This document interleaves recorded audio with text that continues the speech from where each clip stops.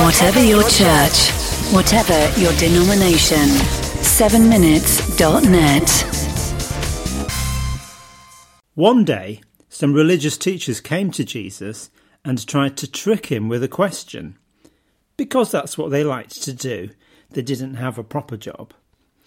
Jesus had just arrived in Jerusalem before that first Easter, and he didn't have long now for this world. His time on earth was limited. And so we find at this time his teachings are particularly crisp, to the point, even forceful.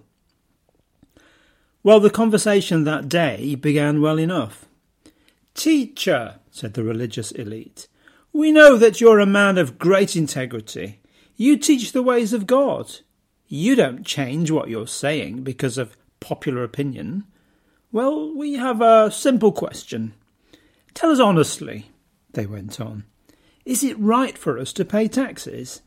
Is it right for us Jews to pay the Roman tax to Caesar? Or not?" Funny question to ask, right? But it wasn't. This is one of those "have you stopped stealing from the supermarket" type questions. You're in trouble, whatever you answer. But as usual, Jesus says something unexpected. He takes their question and makes it into a learning opportunity. He often answered questions unexpectedly to make us think. And so here Jesus says, "Why are you trying to play games with me? Do you have a coin? Let me see it." Turns out they did have a coin, and they handed it to Jesus.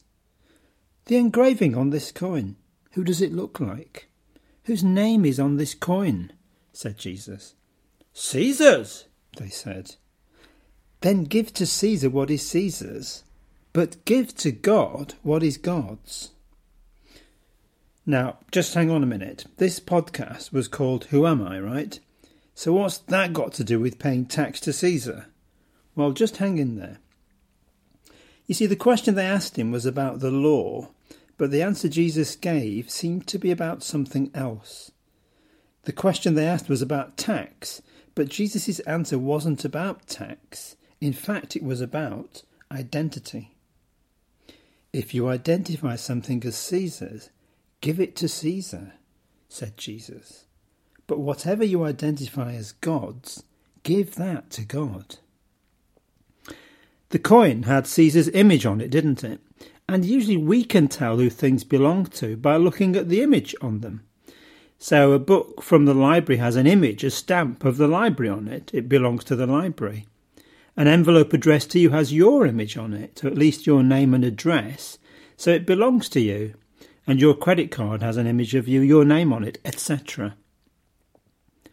"If it's got God's image on it, give that to God," said Jesus.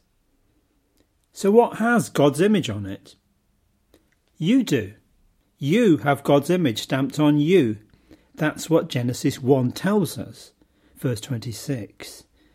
"Then God said, let us make mankind in our image, in our likeness." So God created mankind in his own image. In the image of God he created them. Male and female he created them.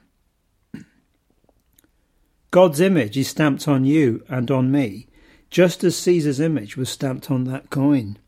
You bear that stamp, that image of God in many ways. For example, just like God, you are able to love, able to reason. Just like God, you are able to choose right from wrong. And like God, you are able to be hurt and grieved. You bear the image of God because you are creative in some way. You have gifts to offer. You are worthy of honour and respect.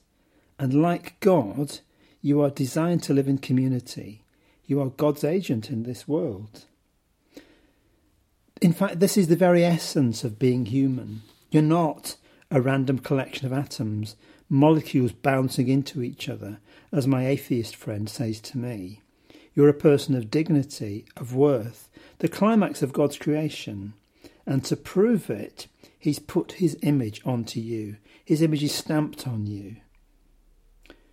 If it bears the image of God, it belongs to God. What bears the image of God? You do. So give your whole self to God. So who am I? Well, You may be many things: a husband, wife, son, daughter, accountant, health worker, factory worker, driver. You may be a friend and a volunteer. You may be many things, but first among all things, you are a child of God, created in the image of God, in order to give yourself back to God.